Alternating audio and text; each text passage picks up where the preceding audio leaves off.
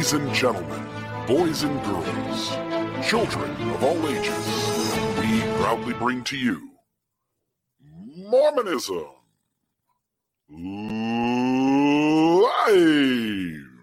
Shut up and sit down.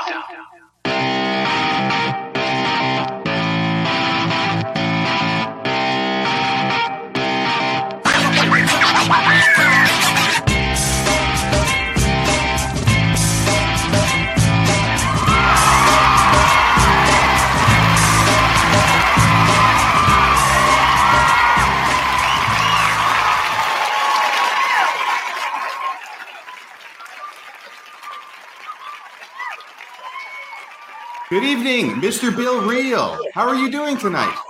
RFM, I am great. So we've got 84 people in here to begin with. And any thoughts from you before we jump into it? Many are called, but few are chosen. And the 84 who are here at the outset are the chosen. And now they're 119. So folks, hit the like button, hit the subscribe button, follow along. Mormonism Live with Radio Free Mormon and Bill Reel. If you can, put a positive review on iTunes or share this. By the way, share this. If you're on Facebook watching it or YouTube, copy the link, put it wherever you are interacting on social media. Send this to your family and friends, and let's get them thinking deeper about Mormon history. RFM, tonight was my week. It's my chance to put something together. And what I wanted to do, I thought this would be just multifaceted. We can put on some commentary by Midnight Mormons. It's regarding when you and I had Kwaku on. And did we have Kwaku on the show? We did months ago, my friend. It was a long time ago. Okay, I can't remember that very well. It was a long time ago. And Midnight Mormons ended up doing several videos off of that, right? They took the things that we asked Kwaku and the things we said and the things he responded with and tried to create some videos out of that. And we're going to start off by playing one tonight to get us started. This will get us going down the right track. So here is that audio. Let me turn up my sound a little bit. So this is going to be us in the side watching them in the middle talk about us on the right. Yeah. This will be them on the side talking about us at the top, having a conversation with him on the bottom. I'm feeling like I'm doing the time warp. Oh yeah, you're right. This is us on the side over there. And yeah. And see, yep, you always got to do it the other way. We're mirror images of each other. So yes, it's us on the side talking about them on the bottom, analyzing us on the top. You nailed it, RFM. And here is the audio. I've had those kinds of experiences too, like ones that I would call like deeply miraculous, and they bound my testimony to Mormonism at the time. When I say rational, what I mean is that if we're given the list of explanations for why a certain event occurs the way it does, whatever answer requires the least amount of conjecture, the least amount of allowances, the answer that is there's a noise in the kitchen. It could be an alien or it could be my pet cat. It's an alien. Pet cat is the most rational alien. No, conclusion, because believing in an alien requires more allowances and more conjecture to make that work.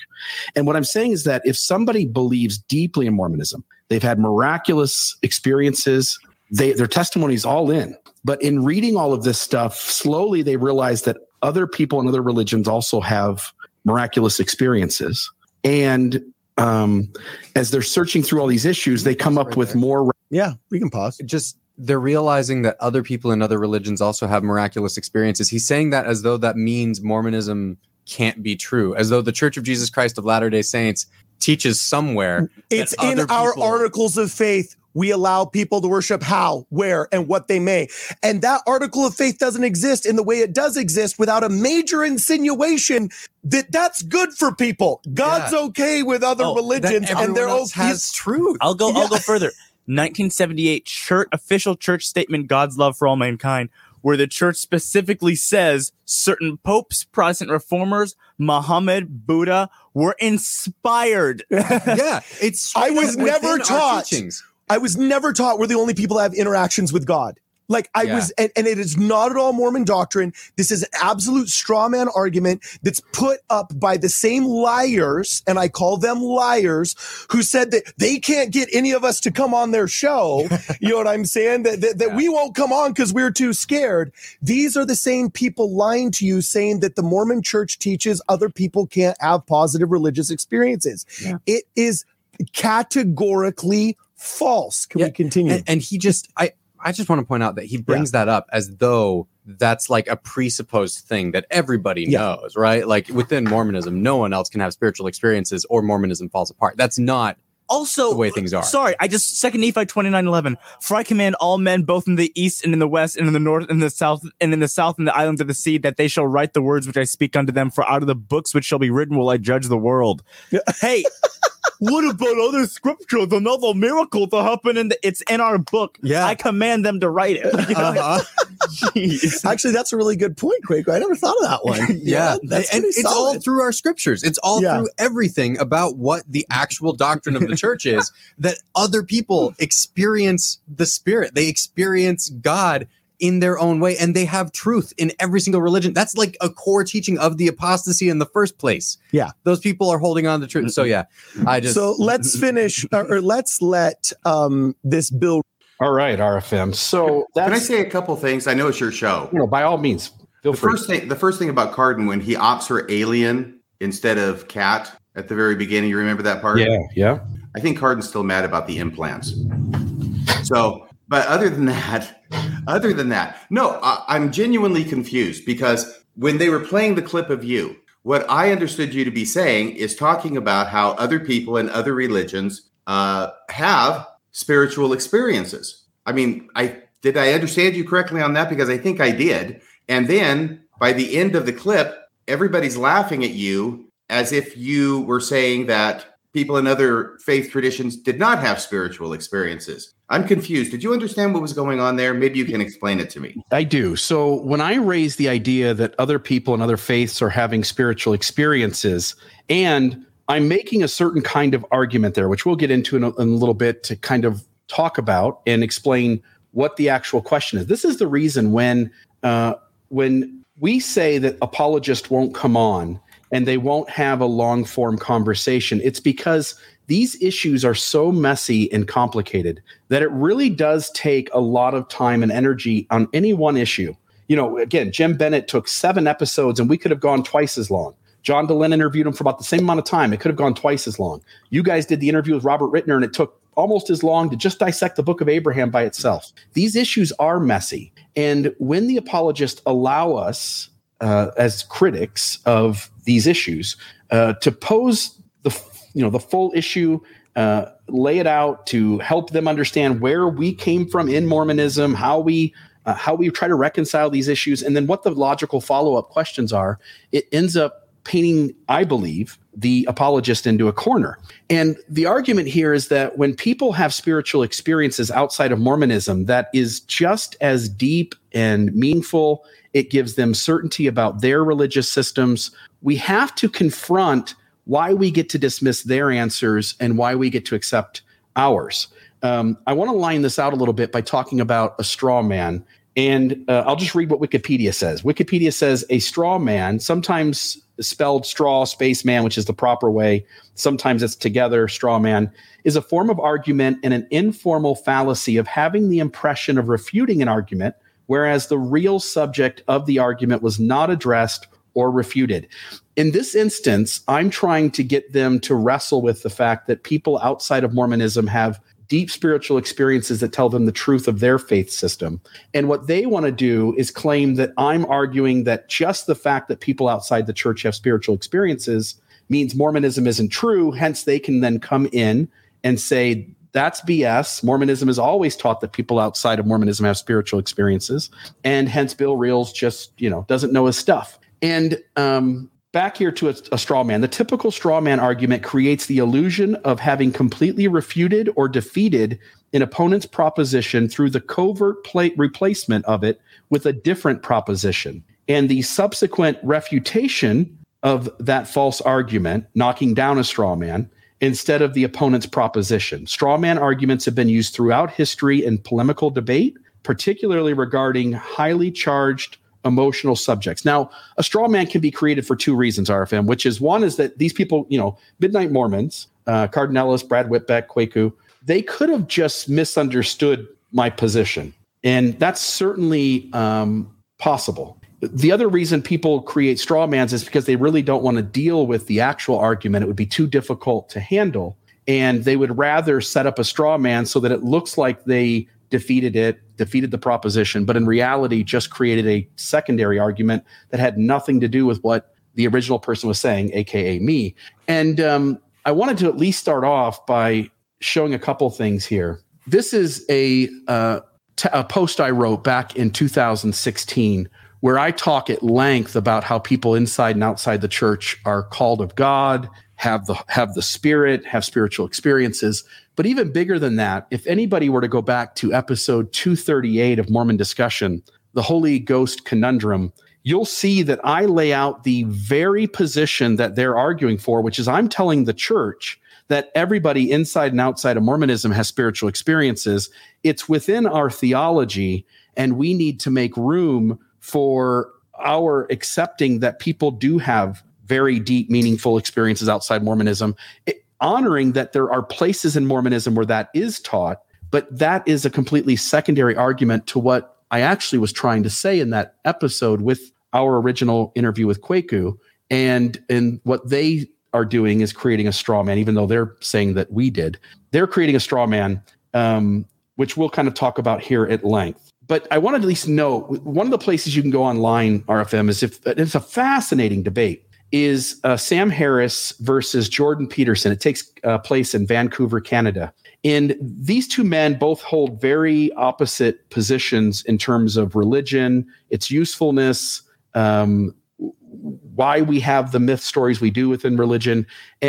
But they are both respect each other enough that when they get into a debate, they are very particular to be sure that they're steel manning each other. And whereas a straw man is creating a false argument that the original person never really made, but it allows you to defeat it easily, steel manning somebody is to restate their position until they're happy that you restated it correctly. And if you really want to get to the bottom of a disagreement, at least being able to both pose your side of the argument and be able to share your supporting evidence for that argument, and you really do value the truth rather than just beating somebody, then steel manning someone is always going to be a more effective position. And I apologize, folks. It'll be difficult tonight to put a lot of the comments up. I will try to do some of that when RFM is talking, but because I plotted all this out, I don't have the multitasking ability to do all of that. So just to note that I have talked at length about how Mormonism accepts, recognizes, and validates that people outside the church have spiritual experiences. I want to at least note a steel man. Steel man argument is the exact opposite of a straw man argument. The idea is to help one's opponent to construct the strongest form of their argument. This may involve removing flawed assumptions that could be easily refuted, for example, so that one produces the best argument for the core of one's opponent's position. And we talked about why steel manning. It just becomes obvious that when you really want to get to the truth of something, you need to represent your interlocutor or opponent in a debate fairly, and you need to tackle the actual positions that he is making rather than create a false argument. Right, because otherwise, really, all you're doing is just talking past each other. Yeah, you're just making up things that aren't real. And so the debate really isn't happening on the substance of what either person believes if you're both doing that to each other.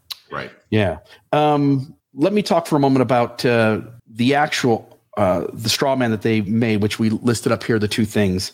But now let's talk about the actual argument I was trying to make, which is the actual argument is whether Mormonism allows contradicting and opposed spiritual experiences. Not whether it allows spiritual experiences generally. It sure as hell does.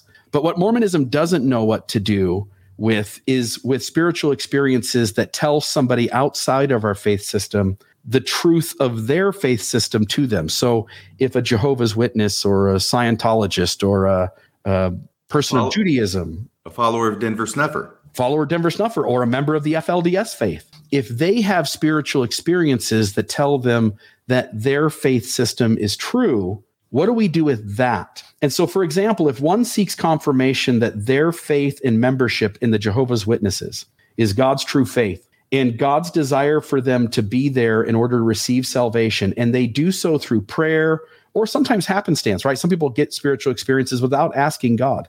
But whether it happens through prayer or happenstance, and they receive what they interpret as a spiritual answer. That spiritual experience comes with a similar magnitude, similar feelings, and conveys a similar confidence that imposes on them that the Jehovah's Witnesses as a faith system offering salvation is the one true path. How do we as Mormons make sense of their spiritual experiences? And those kinds of experiences are being had by members within every faith system. When that faith system's path to salvation contradicts ours in terms of truth and being the one true way, along with its having its own set of saving ordinances needed on the one true path of salvation. Your thoughts there? Like, I know I'm rambling a bunch. I want to try to lay this out as quickly as possible because we have a ton of material to cover. Any thoughts from you on the actual premise of my argument in terms of how we deal with spiritual experiences of other people outside of Mormonism?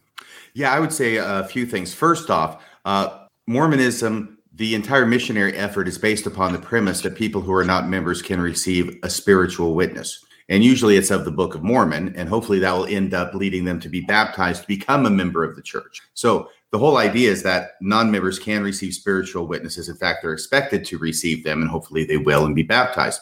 Second thing is, in other churches, such as Jehovah's Witnesses, which you mentioned, they don't necessarily have a separate book. I don't know that they pray about the Bible to know if it's true, but within the context of Jehovah's Witnesses, there's the idea of the 144,000 who are chosen by God to rule and reign over paradise earth, which is where all the other good Jehovah's Witnesses will live forever. Part of Jehovah's Witness theology is that the way you know if you're one of that elect 144,000 is through a spiritual witness to you from God, that you have been selected for that. That's the only way it's done. It's not chosen by anybody above you in the hierarchy. It's something that's personal to you.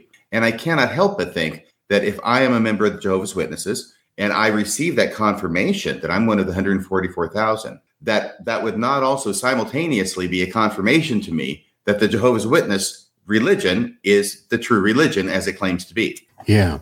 And every faith that is a high demand fundamentalist religion that claims it has a unique and perhaps the only true path to salvation will often have some sort of litmus test for how to know that that church is true. We'll get to later whether other churches ask specifically for people to pray to know if they're true. But what happens is when you say like, hey, how do I deal with people's experiences outside of Mormonism when their experiences tell them that their faith system is true? And what we run into is that we've got church leaders in multiple occasions saying essentially it needs to be in line with the Church of Jesus Christ of Latter-day Saints. It needs to have you being obedient to the leaders of this system. It has to have you being faithful to this system. It can't have you accepting any contradictory wisdom or contradictory faith system or contradictory saving rituals in some other faith, to the point where Elder Oaks is asked this. This was back in 2017. This is the question here.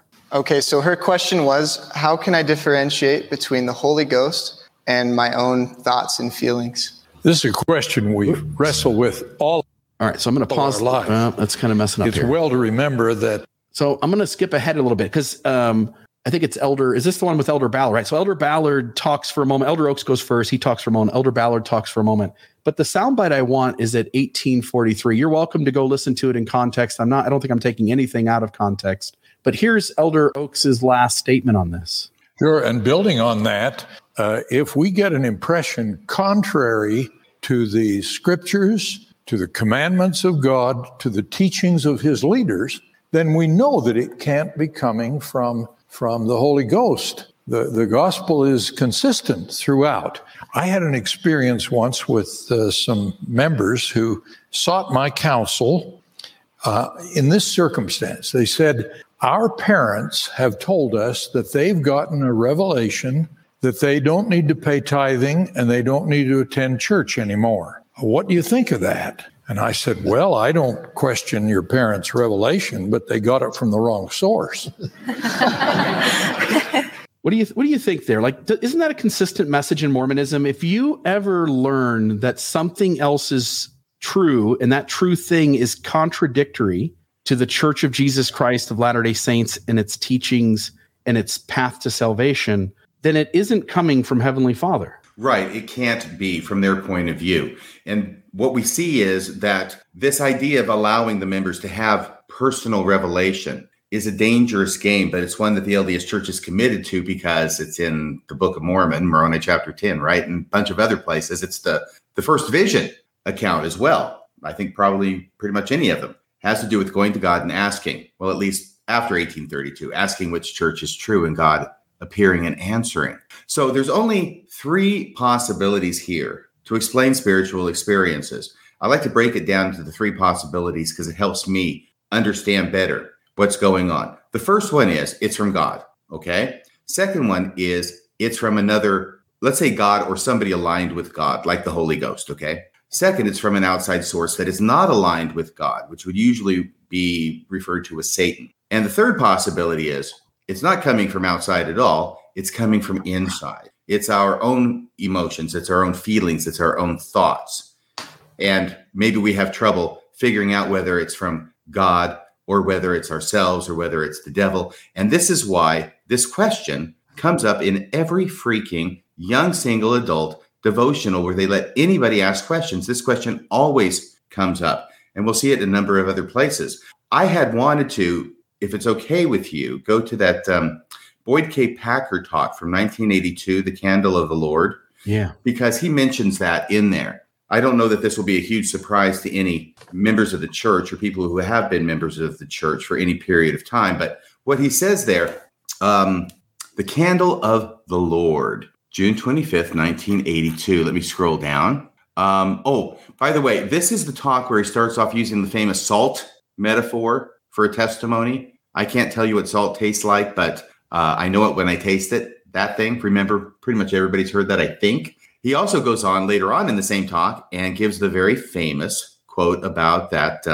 a testimony is to be found in the bearing of it. Remember that one? Yeah. If you keep repeating something long enough, you'll believe it. Yes. And then he talks about we can be deceived. So you can be given false spiritual messages. This is what Boyd K. Packer said. You can be given false spiritual messages. There are counterfeit spirits, just as there are counterfeit angels. Be careful lest you be deceived, for the devil may come disguised as an angel of light. So there's the idea of it could be from God. Be careful, it could be coming from Satan. And then he talks also about it could be coming from inside, where he says the spiritual part of us and the emotional part of us are so closely linked that it is possible to mistake an emotional impulse for something spiritual. We occasionally find people who receive what they assume to be spiritual promptings from God when those promptings are either centered in the emotions inside or are from the adversary outside, but not from God. So there it's all covered in that talk. The 3 possibilities of where these spiritual experiences and revelation are coming from. Yeah, and it seems as though we can go into a couple of these videos, but it seems as though, let me say 2 things. One is that all throughout our curriculum, I've got a quote here from Be Not Deceived. This was Elder Uchtdorf. Here are some ways the devil will try to deceive us. God's commandments and the teachings of his prophets warn against each of them. One kind of deception seeks to mislead us about whom we should follow. And speaking of the last days, the Savior taught, take heed that no man deceive you, for many shall come in my name, saying, I am Christ, and ye shall deceive many. In other words, many will seek to deceive us by saying that they or their teachings will save us. So there is no need for a savior or his gospel. The Book of Mormon describes this as the power of the devil to lead away and deceive the hearts of the people. Chapter 19 of the Doctrine and Covenants in the Student Manual, 2017, be ever on guard, lest ye be deceived by inspiration from an unworthy source. I think that's comes from part of what you're saying here. You can be given false spiritual messages. There are counterfeit spirits, just as there are counterfeit angels. In the missionary, Preach My Gospel, There is the power of the Holy Ghost. The witness that comes to sincere seekers of truth before baptism comes through the Holy Spirit. The power of the Holy Ghost can come upon one before baptism and is the convincing witness that the gospel is true. By the power of the Holy Ghost, one receives a testimony of Jesus Christ and of his work and of his servants upon the earth.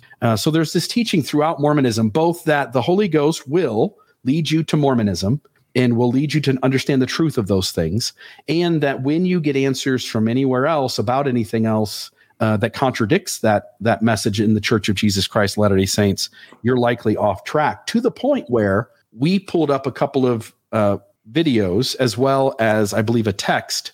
Hey, Bill. Document. Yes. Before we get to the videos, please. Before we get too far from the candle of the Lord, is it okay if I sing a little bit? I'd love it.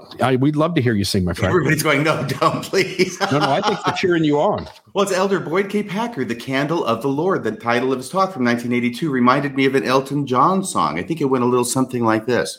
Oh, it seems to me you lived your life like the candle of the Lord, watching every session of General Conference, even though you were bored. I would have liked to have believed you like when I was just a kid. Your teachings ran out long before my conscience ever did. I like that verse. There you go. I love it. Okay.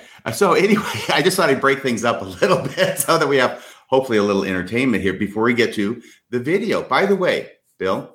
Yes. We're talking about now what it is that is taught to the members of the church. Right. When we're talking, or when leaders are talking about people who are not members of the church, who are receiving spiritual experiences, my experience in the church has been that this is a difficult issue, okay? Because we're fine with our spiritual experiences being testimonies that the LDS church is true because it's the one and only true and living, right? Right. But what do we do when people who are outside the church have a spiritual experience? Not an investigator reading the Book of Mormon, but somebody who's in another faith tradition that they're interpreting as meaning that their faith, which is different from our faith, is the true faith. That's the difficulty. And the first go-tos, by the way, it's the same three possibilities, right? It's from God, it's from Satan, or they're making it up. It's coming from inside. They're confusing their emotions. Well, the first two that are the most appealing to go to for non-members are it's Satan, because Satan's the one who's trying to deceive them and keep them from joining the LDS church. What better way than to give them an impression as if from God that their non-LDS faith is the true faith, right? Or their FLDS faith is the true faith, right? And the other one is, oh, they're making it up. They're just sort of imagining it. It's wishful thinking. Talking about those two for just a second, if you start playing this out instead of doing a thought-stopping exercise like I think the Midnight Mormons were doing in response to your question, if you play that out, that's when things start getting dangerous. All right. That's why it's better to stop there and not move in the chess game one or two steps further, because that's when you start running into brick walls and you back up and you go a different path. Another brick wall, back up another path, another brick wall. So that's what I think we're going to talk about tonight, is some of those paths. So the first problem with that is if we say that somebody outside the church who receives a spiritual manifestation or confirmation or testimony or whatever you want to call it, that their church is true, if that's coming from Satan, on what rational basis are we able to say that theirs is from Satan, but ours is not? Right. See, then you start getting into this difficult situation where there's really no rational, logical basis to make that distinction, because either is equally as likely. If you also go to, well, they're making it up. It's their imagination. It's wishful thinking. It's confirmation bias, right? Well, if we do that, and if we have a little bit of introspection, is it just possible that that's what we're doing? That we're doing a confirmation bias, that it's wishful thinking on the Latter-day Saints' part when they get a spiritual witness that they believe is from God. Because what's good for the goose here is good for the gander. And once again, there's no rational basis to distinguish between the two. So that's the first problem. So we got to back up. Let's go down this other path. Let's say it's from God. All right. And that's where you were before. Let's say it's from God that a non-member is getting a spiritual manifestation within their own faith tradition. Well, now that raises problems, because why is God giving them a confirmation that their faith is true when that confirmation is going to prevent them from investigating and joining the LDS church? That's the real problem. And it seems to me that the way that this is generally tried to be circumvented within Mormon thought among those who will follow it out to its logical conclusions is that if it's from God to another person outside the faith that God will give them spiritual manifestations and revelations, but only to the point and for the purpose of leading them to the LDS church. Have you ever heard that before? You're probably muted now, but I expect you've heard that before. I haven't. I wanted to add something, which is, they could impose that the Holy Ghost motivates people to make positive changes in their life, right? Like that it's an unfortunate repercussion that those same people may inadvertently draw the connection or conclusion that it also means their faith system in which those changes are happening due to the promptings of the Spirit, that's the one true faith. In other words, like while investigating the Seventh-day Adventists, one might be taught by the Holy Ghost good principles that cause that person to feel spiritual feelings, but which might be confused for conveying the truth of Seventh-day Adventism. But as you're pointing out, RFM, rational thinking requires us to resolve why we would trust that their experiences feel valid to them, but is conveying false interpretations, while ensuring our certainty about our experiences only conveyed true interpretation. In other words, how can you confidently assume your answers are true and their answers are not if the experiences are similar but contain contradictory answers, right? Right. And something that we indicated earlier, but probably needs to be said explicitly, is that the way that Elder Oaks was responding to that question in the video clip that you played is a circular reasoning. Yeah. Which is that we're the ones who are giving you the truth as leaders of the church. Therefore, any revelation that you receive personally is strictly limited to confirming that what we're telling you is true. Anything else is by default false revelation. It's coming from the wrong source, whether that be the adversary or from inside of us. But it can't be from God if it contradicts the leaders of the church. So they have the King's X on that.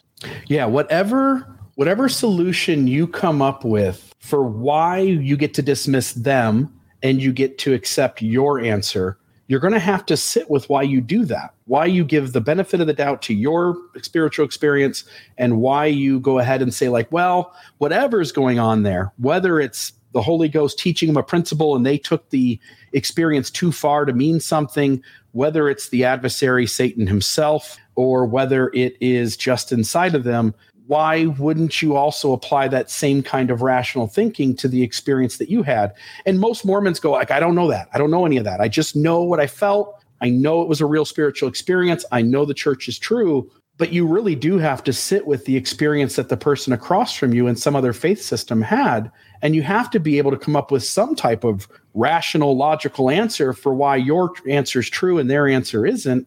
Otherwise, you're just playing in the game that I said so.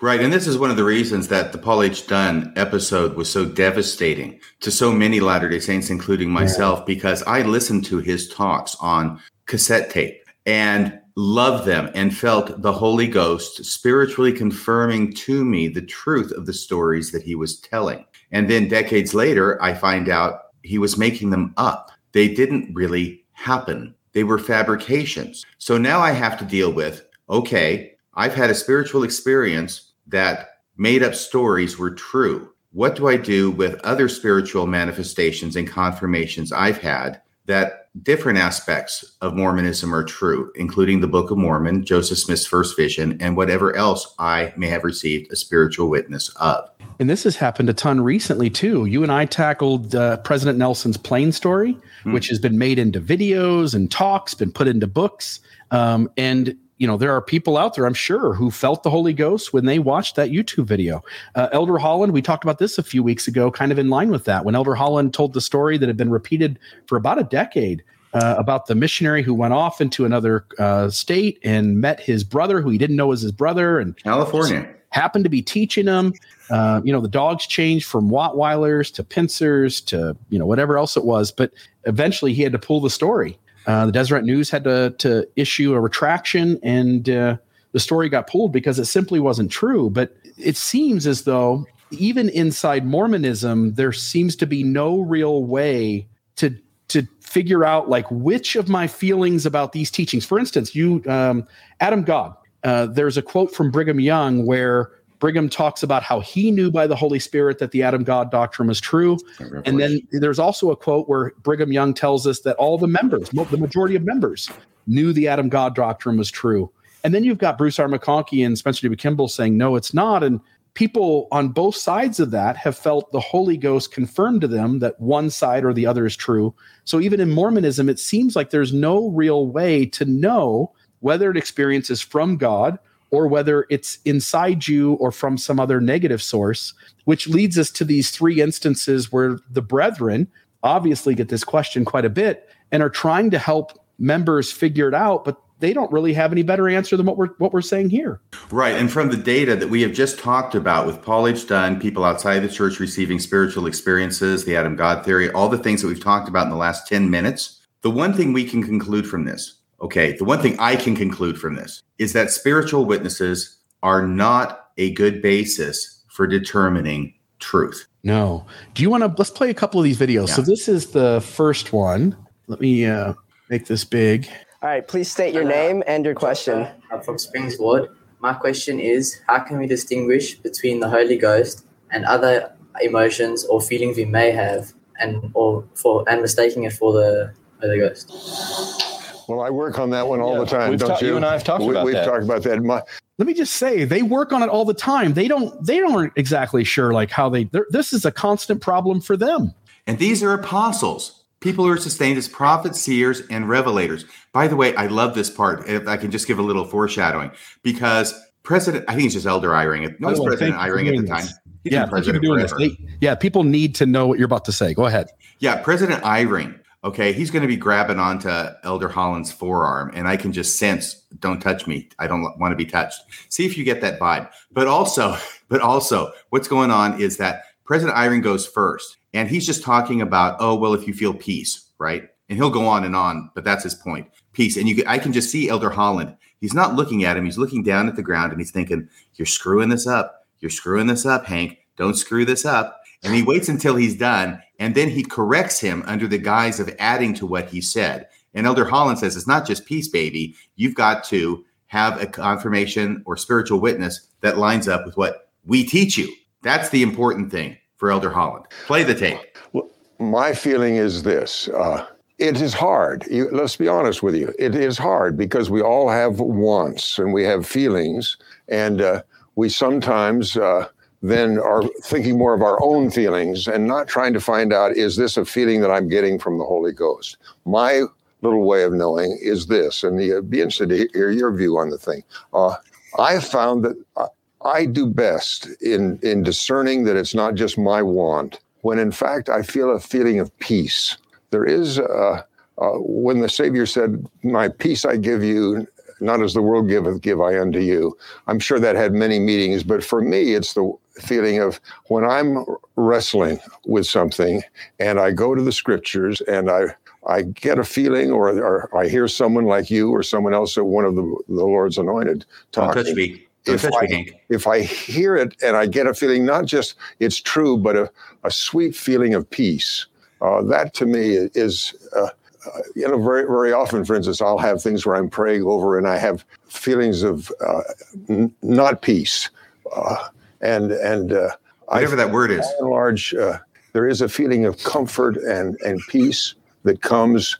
And if that's not there, then it's probably something else, some other.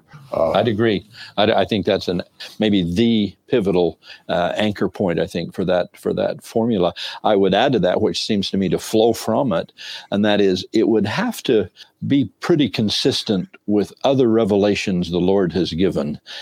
That's why he's given us scripture. That's why he's given us leaders. That's why he's given us parents. We've got a way to kind of test our impressions, test our revelation, and it can be unique. It can be as personal as our personal relationship with him, but it probably better fit with the other things he said and the other revelations he would have given.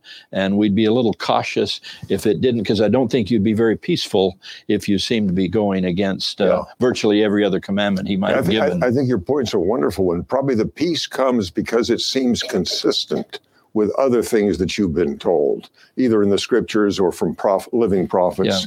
Yeah. If it's not consistent there, you won't feel the peace. Exactly. I think so. I think those fit together. I'd also say to our... Do we need to go any further? Is there another part of this that we need to... I think that's okay. Elder Holland has successfully gotten President Eyring back on the reservation. Yeah. You notice there that at the end of the day, it really does have to line up with LDS version of Mormonism. It has to line up with the gospel of Jesus Christ as taught by the Church of Jesus Christ of Latter-day Saints. And as they're pointing to, more specifically Elder Holland over Elder Eyring, but what they're pointing to is that it needs to mesh with the church. And the peace, he says, comes from the consistency of meshing with the Church of Jesus Christ of Latter-day Saints. Any thoughts from you on this one before we go to the next one?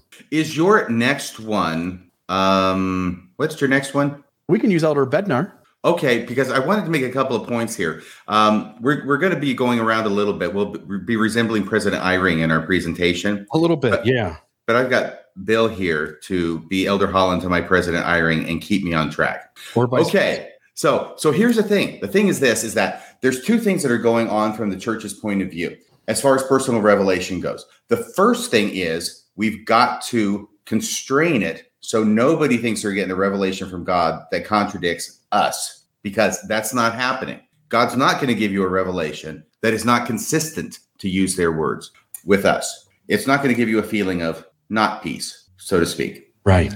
The second thing that's going on, though, is that revelation is received by basically nobody in the church. Now, that's a broad claim, and I shouldn't be making it so broadly because I consider myself to be one who has. But I thought that everybody received it the way I did. But after 40 plus years in the church and being observant, I started realizing, wait, I think I'm not the rule here. I think I'm kind of the exception. So I would say, I don't know how many, but I would say a minority of members of the church have revelation, or what they would consider to be a spiritual experience confirming the church is true.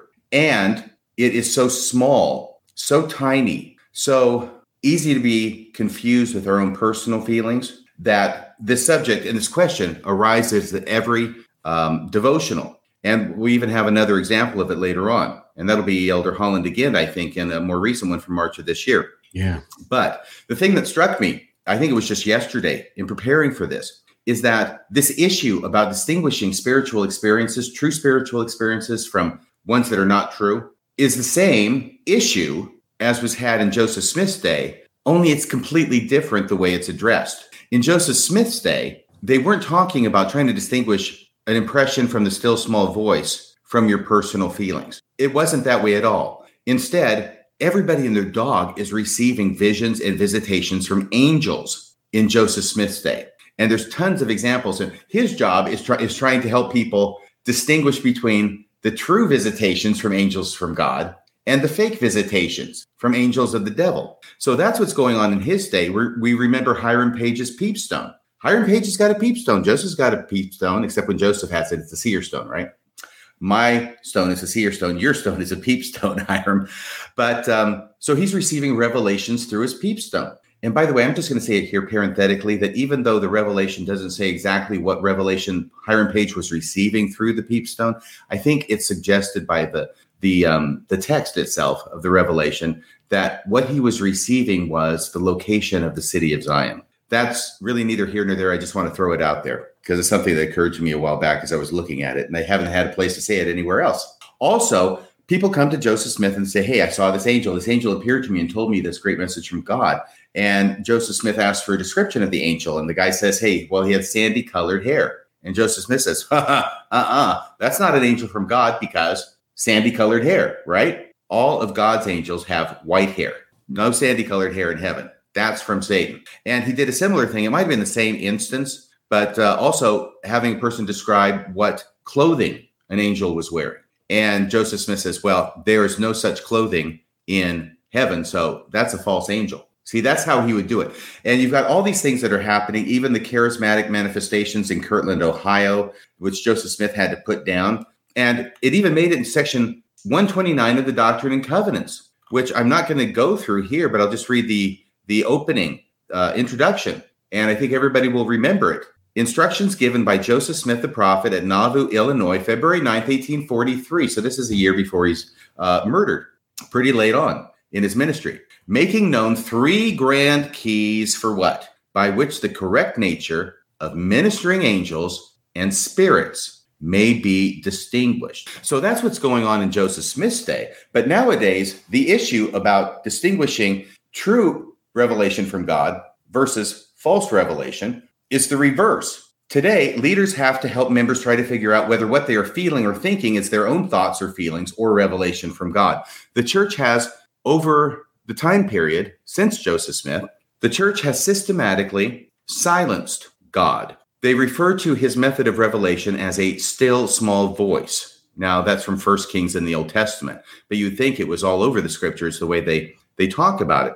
Yeah. Because it's always, always, always the still small voice. We could talk a little bit about why it is that Elijah is portrayed as having this revelation in a still small voice. I've done this elsewhere. We won't talk about that now. We don't need to go down that rabbit trail. But church leaders have made the voice of God so still and so small that it has become indistinguishable from our own thoughts and feelings. And that's why this question comes up at every youth devotional. That's why everybody's confused about it. That's why President Eyring even says that's something we struggle with our whole life. And he says it's a hard thing. Well, if the apostles of Jesus Christ are saying that it's a hard thing for them to distinguish between revelation from God and their own thoughts and feelings, and then President Eyring goes to, well, it makes you feel peaceful. And then Elder Holland has to run in and say, yeah, it makes you feel peaceful because it coincides with what the leaders of the church are telling you, then you know you've got a problem. And that there is no good way that the leaders of the church are explaining to the youth as to a real, concrete, effective way of telling the difference. Yeah, you make note in multiple issues. I know that we said this in regards to the book of Abraham, but you made the point that the church takes every time there's a controversial issue, over time, it walks that issue back to the point where it's indiscernible from a fraud. And in the same way, they're doing the same thing here, not necessarily a fraud, but they are making it indiscernible. The Holy Ghost is so still. He is so small that the only way you really can know that you're hearing him is if your answers are coinciding with what we teach. And it really, the difference between it being your own thoughts inside your head versus being a legitimate spiritual experience really is not able to be discerned, right? It is indiscernible. No, and if we just shifted the shoe to the other foot and say we're talking about Jehovah's Witnesses, and let's say their leaders said the same thing as our leaders are saying. Yeah. Is that it's so still, it's so small, it's really hard. I've worked on it my whole life, but basically any revelation from God is going to line up with what we as the governing body in the Jehovah's Witnesses at Bethel, Brooklyn, that what we teach you, and if you get a revelation from God that's different from what we teach you, then you can know that it's not coming from God, it's coming from the wrong source. If we heard anybody in any other religion say that, what would your reaction be, Bill? Every believing Mormon would go, that's BS. Right, exactly. And so that's the problem when you start considering it and thinking, wait a second, is what I'm condemning in another religion exactly what I'm believing in mine? Right. And to the point where just in this last year, 2 different apostles have addressed this issue. Why don't you tell us about Elder Bednar and lead us off with that one? Okay, and then we're going to go to the clip with Elder Holland. Yep. Okay, great. Well, Elder Bednar wrote a book. Do you have a picture of Elder Bednar there? I think there's a picture of him. Yeah. There he is right there. That's actually a good picture of him. I saw a picture of him when he was a kid baptizing his dad, and he looked basically the same. He's got these eyes. They're like Charlie Manson eyes. You know what I'm talking about? They're beady. I've seen Manson's eyes, yeah. They're cold-blooded. It's like, black eyes. Oh, yeah, a doll's eyes. And that reminds me of another song from the 80s. I think it's something about like, Elder Bednar. He's got Charlie Manson eyes. Remember that song? No, I don't. You don't remember that song? I think don't. It was Betty Davis. It was Betty Davis eyes. That was the song. I've got a lot of fascination with serial killers. It's something I was interested in reading about a lot in high school and young adulthood. And I forget what the name. Mindhunters is the show on Netflix. I believe it's Netflix or Hulu, where they talk about the FBI's early role with serial killers. And there's a guy playing Charlie Manson in the movie or in the TV show, and his eyes are, same. They found the perfect guy for it. All the pictures of Manson, you can just tell from the pictures the guy's not all there. No, Elder Bednar looks like a guy who would stab you in both eyes and then sit down and eat a hearty dinner. I was reading something in the news where investigators think they finally identified the Zodiac killer. Did you see that? Not, but that would be very interesting because he has definitely been on the loose for a long time. Just put those 70s glasses from the Witness sketches on the face of Elder Bednar, and I think you got a pretty close match. Anyway, what were we talking about? Oh, yes. He wrote this book about why Elder Bednar says, is it any wonder his wife is terrified of it? Why Elder Bednar says you can learn to stop worrying whether or not you're receiving revelation. Now, here's the second part, right? Nobody's receiving revelation, or basically nobody can tell the difference, right? So they're always asking this question. So now, instead of just going, Holy Ghost, and it has to agree with us, they're still doing that. But now they're starting to do this other thing, and Elder Bednar's doing it, and then we'll see Elder Oaks do it as well. But what Elder Bednar says is, hey, this is like swimming, okay? Receiving revelation is like swimming. And then he says, just as we can, and you've got it highlighted there on the screen, thank you. Just as we can learn to quit worrying about how to swim, in other words, after you've learned and you're so good at it that you do it without thinking, right? We can come to a point where we stop worrying about whether or not we are receiving personal revelation. So notice the idea now is quit worrying about it, okay? Quit worrying about whether you're receiving personal revelation. It's now becoming something that they're trying to say is not really necessary, not really important for you to be able to distinguish. He goes on, some people spend a good deal of time fretting about a basic question. Was that revelation or just me? In essence, these individuals are flailing around in the beginning stages, trying to keep their heads above water. People can become so focused upon and preoccupied about, am I receiving revelation? Is this a revelation? That it actually may hinder their ability to receive revelation.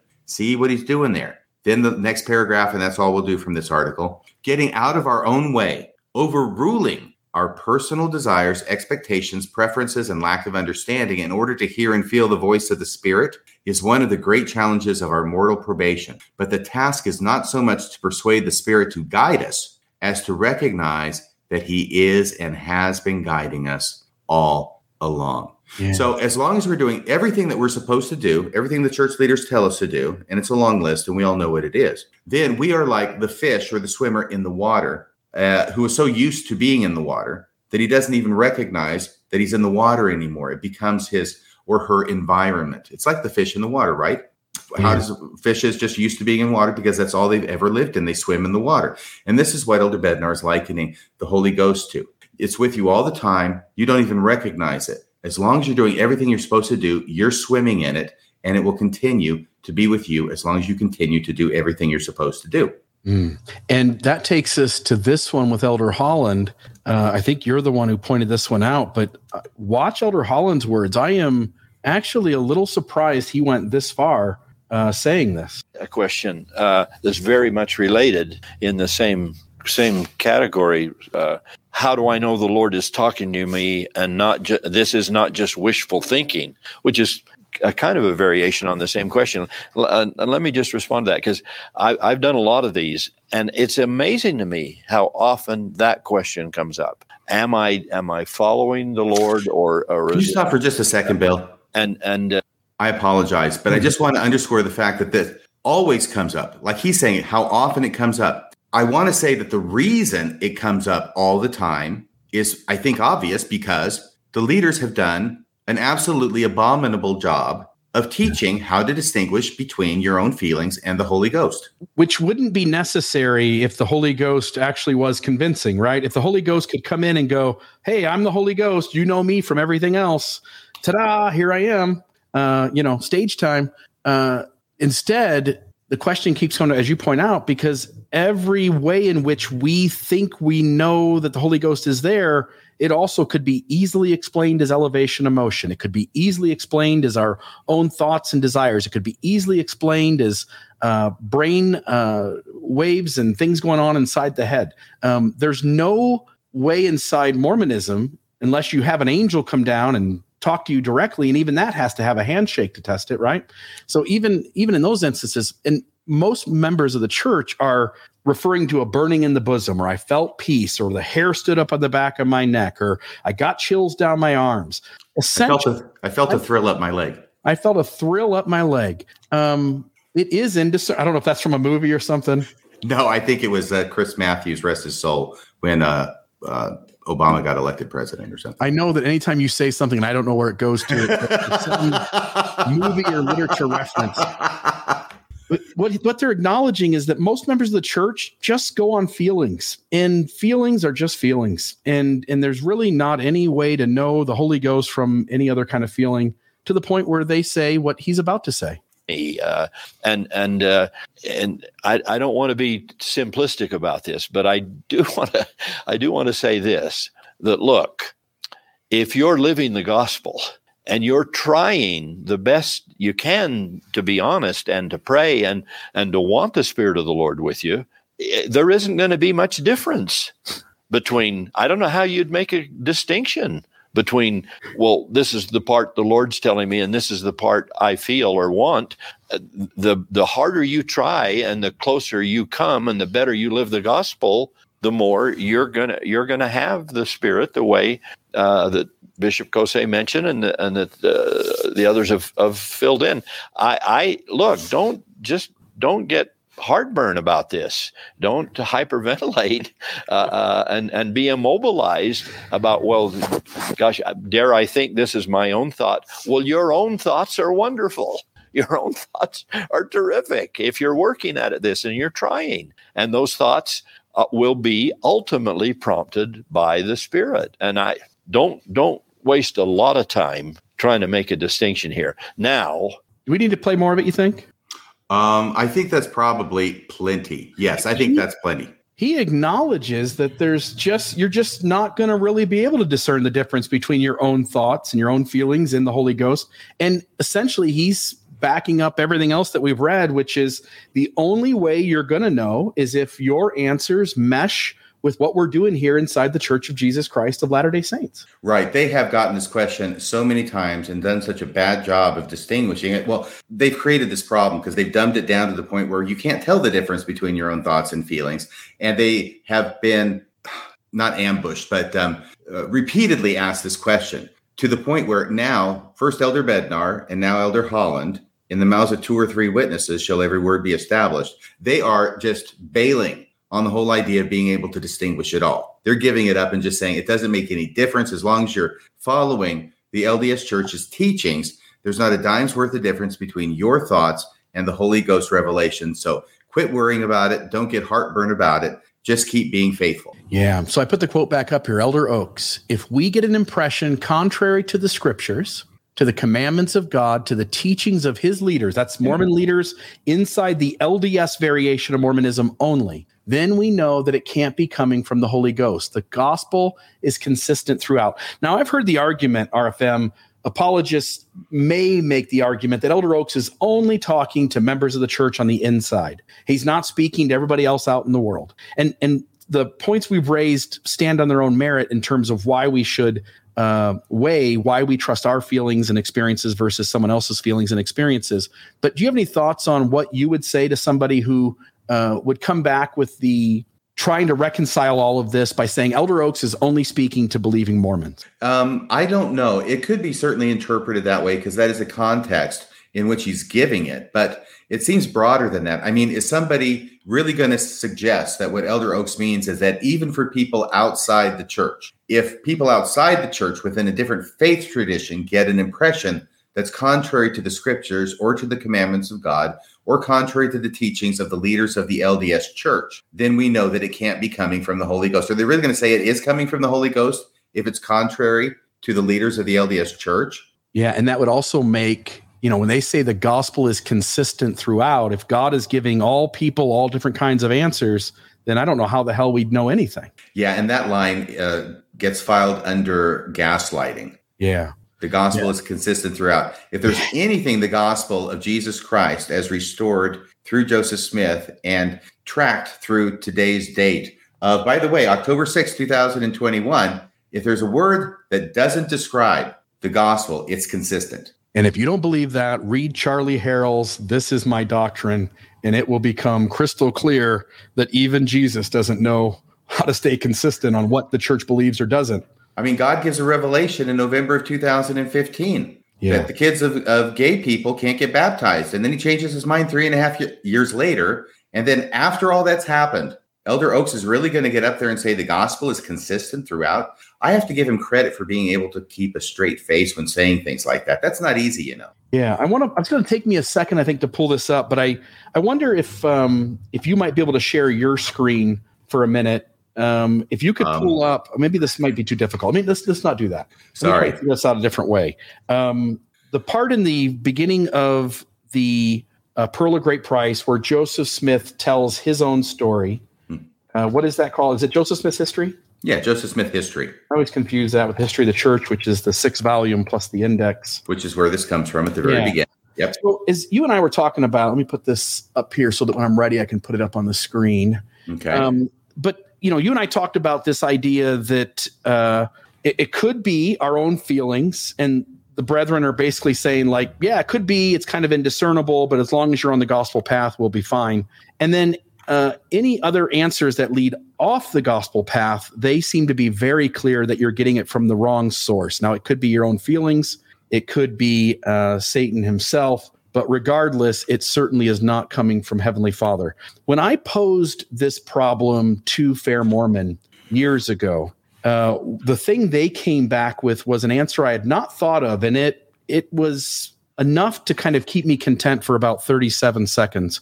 But what they suggested was they argued that Mormonism is completely different from other faiths in that only Mormonism asks its adherents to pray and ask God directly in order to determine if Mormonism is true, and that no other faith system does that. Hence, spiritual answers to which church is true being answered by prayer within the context of Mormonism is solely unique to Mormonism. Have you ever heard that one before? Only because of you and the story that you tell. And we did talk about it on the phone. I think that's malarkey. And the reason I think it's malarkey is this. First off, they don't know it's true. Okay. They're making a claim. They don't even know if it's true. I can't imagine they've gone through every single religion that's ever existed and gone through them and found out that they don't teach that. But the claim is necessary for them to make the argument, so they go ahead and make the argument. The second thing is that in other traditions, we talked about Jehovah's Witnesses, spiritual experience. They're not asking maybe if Jehovah's Witnesses are true, but getting the confirmation that you're one of the 144,000 within the religion of the Jehovah's Witnesses is obviously a confirmation that Jehovah's Witnesses is the right religion.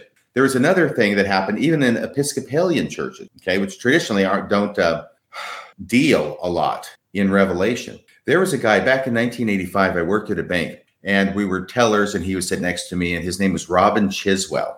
I'll never forget him. He was a very, very funny guy, very dry sense of humor. I remember sometimes I'd wear a suit or a tie or a shirt, whatever, to the bank, and he didn't like the way the outfit fit together. Maybe it clashed a little bit. And instead of just saying, that clashes, he says, Radio Free Mormon. That's kind of how he talked. Radio Free Mormon. Is the light out in your closet? That's what he would say. So I remember Robin Chiswell, but he obviously knew I was a Mormon because I'm out there with a Mormon. I mean, Christmas of 1985, I gave a copy of the Book of Mormon, inscribed, marked up, and highlighted to every single employee at the bank that I worked with in this division. Just so you know, okay? So everybody knows I'm a Mormon. And he's Episcopalian, or as he liked to put it, it's Chiswell, Chiswell.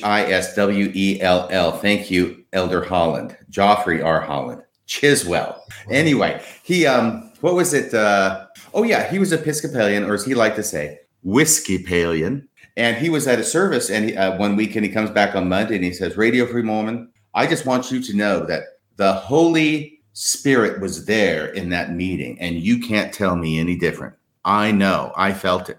So even within that context, by the way, that really bugged me when he said that. That bugged me because I thought, no, Spirit's not being in the Whiskeypalian meetings. No, he's solely reserved for us. We got the exclusive rights and the trademark, by the way, on the Holy Ghost within the LDS Church.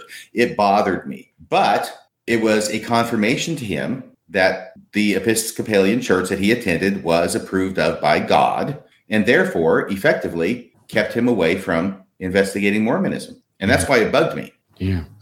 So this idea that no church other than Mormonism asks you to consider praying and asking God to know the truth of things, I went looking. Now, first off, there's the obvious one right in our face, which is, as you pointed out, Denver Snuffer or the FLDS group or Colorado City or the True and Living Church of Jesus Christ of Latter-day Saints. The Reorganized Church, I'm sure that they follow Moroni's promise too, right? At least at one point. Yeah. Everything within the LDS family of offshoots has the same concept because it's from the Book of Mormon, which we all share. Yeah. And there seems to be some recognition from inside the church that of all of these options, Bruce R. McConkie used to say that Catholicism was the great and abominable church. But I think if you were to talk to, Mormon leaders today, it is these breakoffs that have a semblance, a resemblance of what we're doing here that we ought to be most wary of, right? Like they're not the true messengers. They are not, that's not where the saving ordinances are. That is so close. Remember, Satan works in half truths. They're the counterfeit religions. Right. Those are the counterfeit gospels, the counterfeit religions. But I went looking outside of Mormonism. We'll talk about the FLDS in a moment when we show a video after phone calls. By the way, I want to just say, everybody watching or listening, hang on through the phone calls. We normally end the show at that point. I've got a little 2 segments of a video I want to play that I think will be crucial to wrapping up our conclusion. But I went looking out for other churches, and it's honestly, RFM, it's pretty true. I found a website that asked you to pray about which church to join, and I found other high-demand fundamentalist religions, such as Jehovah's Witnesses, and their litmus tests for why their church is the one true church.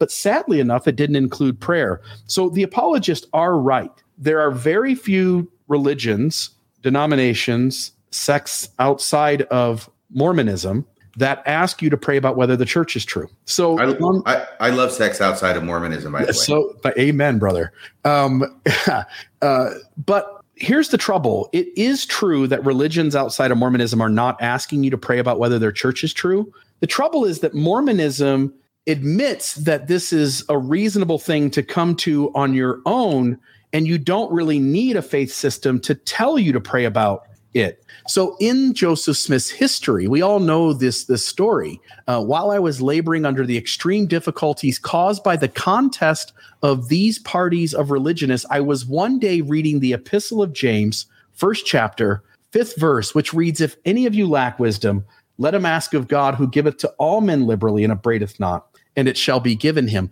Never did any passage of Scripture come with more power to the heart of man than this did at this time to mine. It seemed to enter with great force into every feeling of my heart. I reflected on it again and again, knowing that if any person needed wisdom from God, I did. For how to act I did not know, and unless I could get more wisdom than I then had, I would never know. For the teachers of religion of different sects understood the same passage. By the way, that's a damn hard word to say, isn't it? I noticed you really pronounced the C and the T. I'm trying, man. Understood the same passage of Scripture so differently as to destroy all confidence in settling the question by an appeal to the Bible. The Bible's not enough. James 1:5 is telling Joseph Smith he needs to do something more. Here's where it starts getting good. At length, I came to the conclusion that I must either remain in darkness or in confusion, or else I must do as James directs. That is, ask of God. I at length came to the determination to ask of God, concluding that if he gave wisdom to them that lacked wisdom and would give liberally and upbraideth not, I might venture. So in accordance, and I'm going to skip ahead here to 18. You could probably quote this whole thing from memory. I can do during this time of great excitement, my mind was called up to serious reflection. I can do that whole thing, but not this part. My object in going to inquire of the Lord, verse 18, was to know which of all the sects was right, that I might know which to join. So which is true and which one I should join with, right? Both questions. No sooner, therefore, did I get possession of myself so as to be able to speak than I asked the personages, again, prior to those personages showing up, he read the Scriptures and determined on his own through James 1:5 that he should go and ask God which church was true and which one was right for him to join. I asked the personages who stood above me in the light, which of all the sects was right, for at this time it had never entered into my heart that all were wrong, and which I should join. Which is true and which I should join were two separate questions in Joseph Smith's mind. By the way, the 1832 account, if I remember right, he had already determined that all the churches weren't true, and he was then visited by Jesus only and given a spiritual experience, right? One of the two good reasons that it got stuck in a safe for 30 years. With a lot of other things, including a paperweight. Yes. Seer stone paperweight. Yep. And essentially we can end there, but then you've got the first vision taking place and Heavenly Father and Jesus Christ come in and tell them, by the way, I was answered that I must join none of them, for they were all wrong. Why would God tell somebody else to join a church when it's wrong, but Joseph Smith is told not to join any of them because they're wrong? It seems like that would also be a contradictory message if somebody got an impression or was told by a angelic minister that they should go ahead and join the wrong church. Well, all those churches in Joseph Smith's day and neighborhood must not have been having any spiritual manifestations to prove that they were correct. Isn't that right, Bill? Maybe it's just the neighborhood that this is happening in. By the way, that's tongue firmly in cheek because they were having manifestations out the yin-yang. All over. There were lots of people having first visions. And a lot of them were being slain in the spirit and being laid out like they were dead and lying on the ground for a long period of time and then brought back and they were saved. Yeah. Which sounds kind of like a number of scenes in the Book of Mormon, but I digress. Yeah. Remember, he said you should join none of them. What's the reason? For they were all wrong. Right. That's the reason that Jesus Christ and Heavenly Father give young Joseph Smith in the Grove of Trees. So when we get to the video at the end of phone calls, let's recognize that the question at hand, and I'll try to wrap this up maybe kind of with a conclusion. Let me grab my last page here so I make sure I word this right. And while you're doing that, I also want to just go briefly through that 1978 First Presidency statement that Kwaku El mentioned. Oh, yeah. Please, by all means, talk about that for a moment. Okay, because Kwaku talks about that 1978 First Presidency statement, which I looked up. And of course, I knew about it. I mean, this happened, this was given the same year that I joined the church and only a few months before they received the revelation allowing Black people to get the priesthood and go to the temple. But notice what they say in this, okay? I'm going to go through. It's not that long. Based upon ancient and modern revelation, the Church of Jesus Christ of Latter-day Saints gladly teaches and declares the Christian doctrine that all men and women are brothers and sisters, not only by blood relationship from common mortal progenitors, but also as literal spirit children of an eternal Father. Okay, we're all brothers and sisters.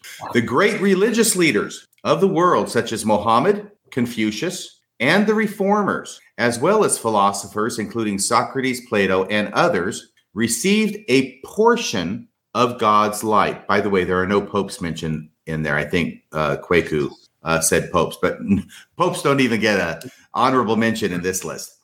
But it's Muhammad, it's Confucius, it's the Reformers, as well as philosophers, Socrates, Plato, and others, received a portion of God's light.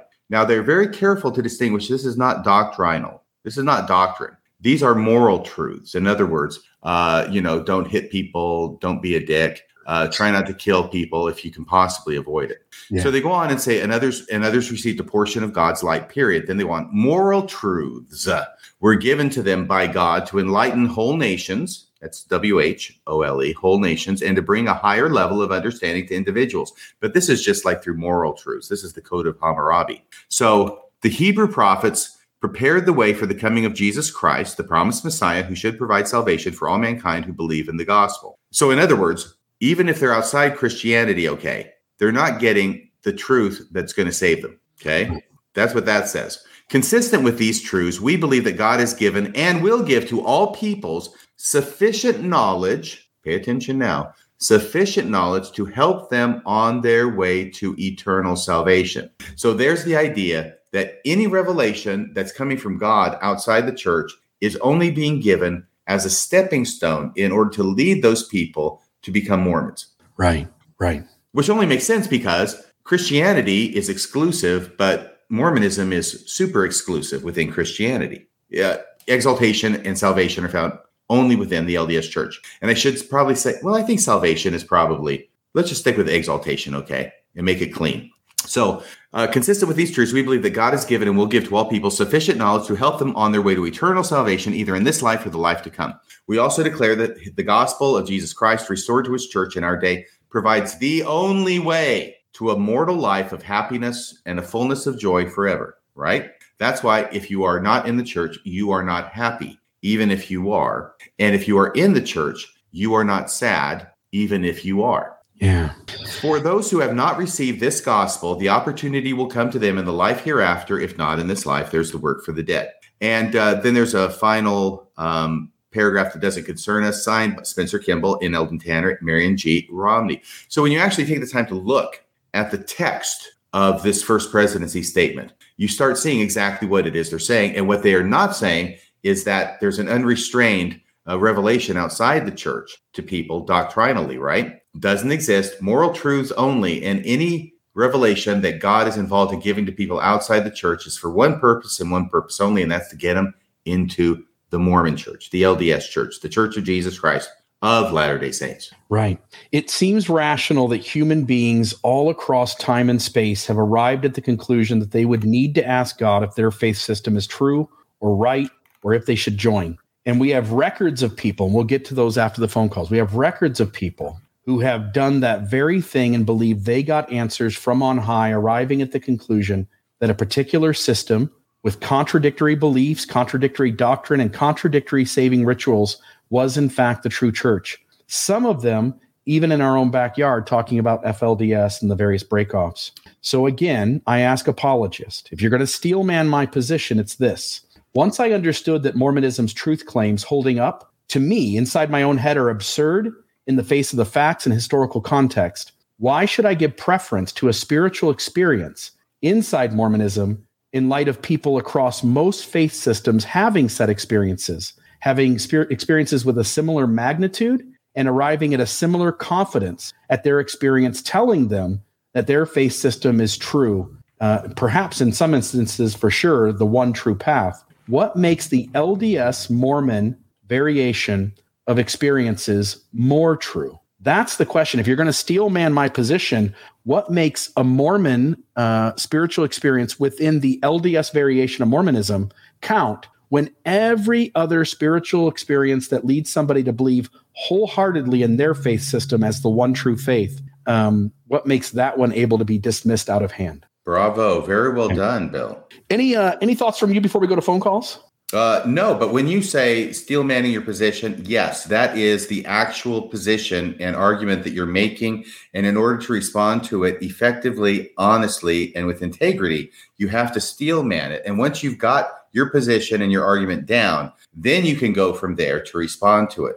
And I think that what we've done, or at least what I've attempted to do in tonight's episode, is show the different problems that arise as you go down different paths. And every path has a problem. And some of them are insurmountable, at least to my mind. Yeah, unless you are, at the end of the day, just going to give preference to your own experience. You know, that person's crazy and I'm sane. That person's deceived, but I know my experience came from God. But that's not a position you're going to win a debate with. That's just feelings inside, and that's just you deciding that your own view trumps the view of somebody else's that is similar, but is contradictory in position. It's like my dad used to say, this old saying. He said, everyone in the world is insane except for me and thee. And sometimes I have my doubts about thee.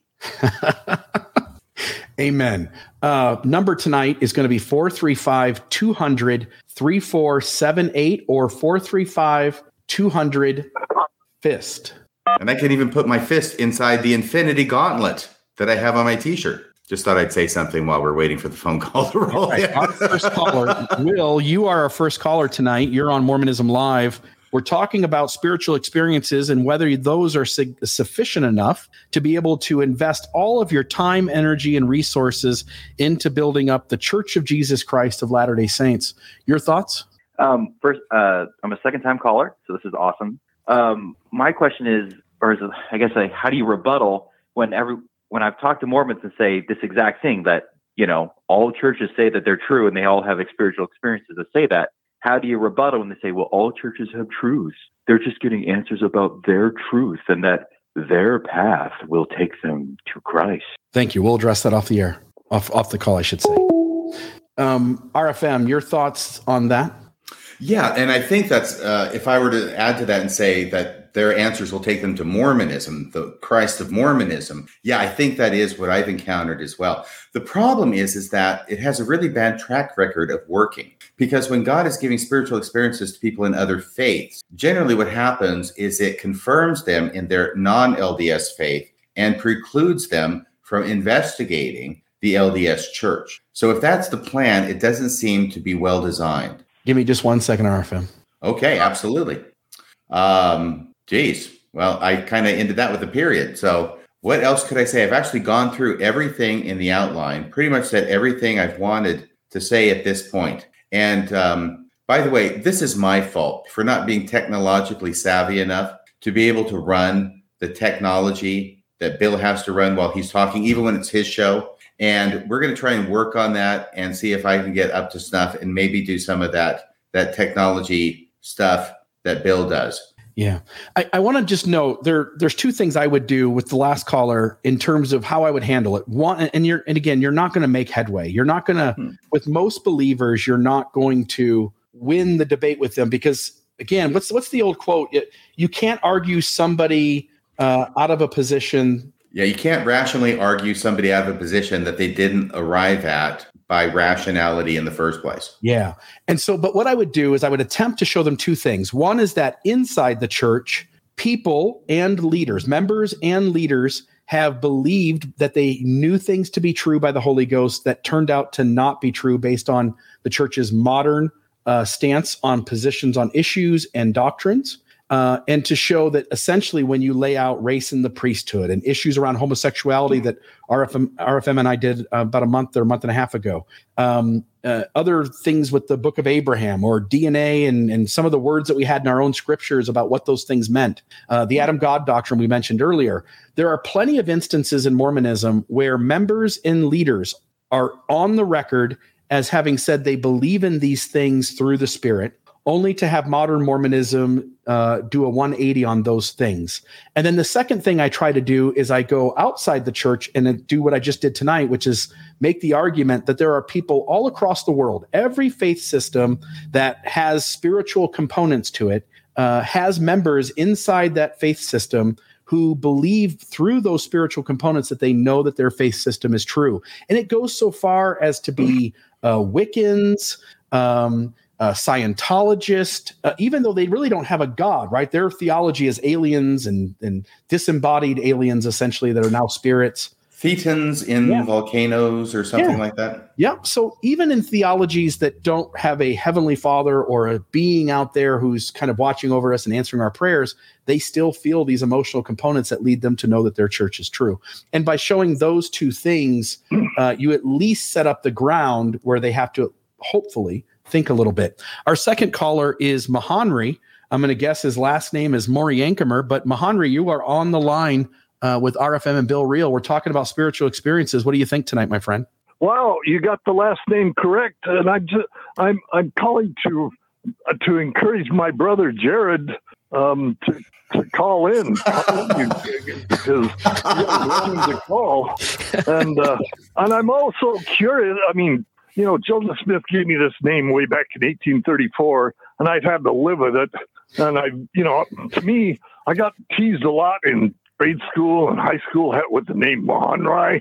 And, I was always jealous of my brother Jared, had a nice common name, didn't get teased. But why didn't he have the same last name? Anyway, but I really wanted to say, speaking of Dallin Oaks, whatever, earlier when he said, if you get a message, I just still remember way back in high school, track meet, we competed against a bunch of black guys. And on the bus ride home, I just had this quiet, peaceful feeling, a loving feeling about these guys. And to me, that was my spiritual manifestation that was undermined. This is back in the 60s, undermined by the message from the Mormon Church. So I hope maybe I'm guilty of strawmanning Dallin Oaks, but I just want to say he is full of crap. Thank you, Mahanri. That's all I say. Thank you. Wow. If Mahanri's been around since 1834, I think maybe his other name is Cain. It does. I'm gonna give me 1 second here. Let's. All right. So Bill is now screening the call. He brings up the point, which is, if we remember, go back to church history, I think it's 1948, and it's Dr. Lowry Nelson. Yeah. And Dr. Lowry Nelson is telling the brethren that he feels like this is an issue that they're going to have to change on. And they are adamant to him that this is the doctrine of the church that people of color can't have the priesthood. And they're telling him, you either keep your mouth shut or you're going to get yourself in trouble. Like, again, trying to say that we know by the Spirit that this is what's true and this isn't what's true. LDS leaders all throughout time haven't even gotten that right. RFM. Oh, I was just going to throw in that I think that exchange of letters between Dr. Lowry Nelson and the First Presidency in the late 1940s is probably what directly led to the 1949 First Presidency statement, saying that it was not a matter of policy, but it was a matter of doctrine that blacks could not receive the priesthood. That's right. Okay, we've got our next caller. His name is Graham. Graham, you're on Mormonism Live with RFM and Bill Reel. We're talking tonight about how you can evaluate spiritual experiences and how you know your Mormon ones are more true than everybody else's. Yes, I'm super glad you guys have brought up this subject. I think it deserves more attention. I think it's at the heart of Mormon epistemology, and it's a super significant topic, at least as significant as any of the other more sexy topics like the Book of Abraham and such. And I think you've said most of the important things that I can think of to say. I'd like to add one thing, and that is that oftentimes when you have a conversation with a believing Mormon, the spiritual experience is characterized as being in conflict with some of the more objective evidence and the problems, again, such as the Book of Abraham. And so they want to say, right, they require this conflict to defend the belief. They want to say that that they choose to believe their spiritual experience over the objective evidence. But the problem with that, what I would suggest to anyone I have a conversation with in this regard, is that you can make sense of both of them. There's no conflict, right? You can dissolve the conflict, and you guys have mentioned ways that you can do it. You can dissolve it by saying, well, it was a crafty devil that gave you the spiritual experience, or it comes from yourself. There are lots of ways of dissolving the conflict, and that's one thing I would add. But thank you very much. I'm super glad to have you guys call attention to this issue. Thank you, my friend. That was a great comment from Graham. Most often what I've seen active members, and I'm sure I was guilty of it myself at some point in my life, is to resolve the conflict the other way by saying it's that crafty devil who's creating this evidence that tends to disconfirm my spiritual experience, which I still maintain and know was from God. Yeah. Yep. RFM, I'll end the calls there. Any wrap-up thoughts from you? And then again, folks, don't leave quite yet.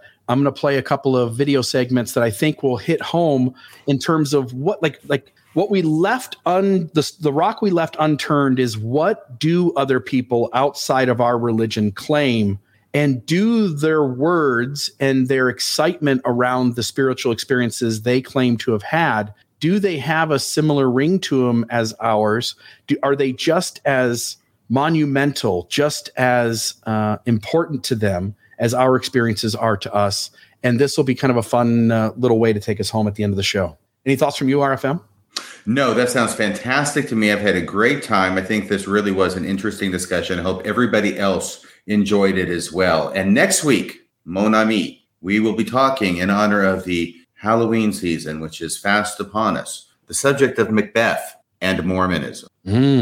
Oh, a little Halloween and literature to go together. The Scottish play. I love it. Here we are, my friends. I'll get both of us off the screen, and it'll just be this video clips that take you home. While I was laboring under the extreme difficulties caused by the contest of these parties of religionists, I was one day reading the Epistle of James, 1st chapter and 5th verse, which reads, "If any of you lack wisdom, let him ask of God, that giveth to all men liberally, and upbraideth not, and it shall be given him." The best way of finding truth is simply go to the origin of all truth and ask. Of course, there are times when the Spirit has been very strong. I think when I was 14 and prayed about the Book of Mormon, before I could even get the words out, I just felt the Spirit in my heart just really strong, and I just felt so filled with light. Not everything is like that, but as I read the scriptures or as I hear truths at church, then it's confirmed to me in my heart that these things are true. And so your testimony just grows little by little. And so like I'm reading through the Book of Mormon, and like boom, you get like a aha.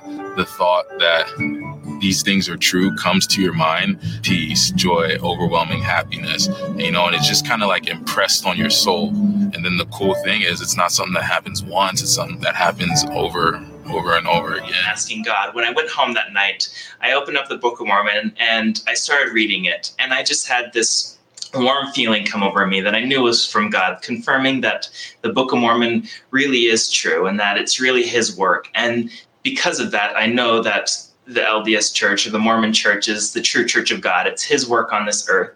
I found an archive called the Mantina Archives, and contained within it was a book called the Book of Haggai, and it felt whole and building, and it testified of Jesus Christ. It says in the preface that I should ask God if it's from him, pray about it, and he would tell me if it's true. I prayed about it, and I received a confirmatory feeling, just like I had felt with the Book of Mormon, that the Book of Haggai is good and true and valuable, just like the Book of Mormon. I couldn't distinguish that feeling from anything else that I had felt previously. It was a spiritual confirmation. And I remember kneeling down in my living room and just crying. I've been searching for a witness of this work and of this church, and just tonight I got my witness, and it's burning within my soul of how important this work is and how true it is. I know it is, and it's hard to believe that just a year ago I was in high school, and now I'm in a plural marriage and struggling. But I know, without a shadow of a doubt, that this is the Lord's work, that I have finally found it. I say this in the name of Jesus Christ. Amen. Making a supplication, Allah help me, guide me to the truth. If you guide me to the truth, I'll never leave it.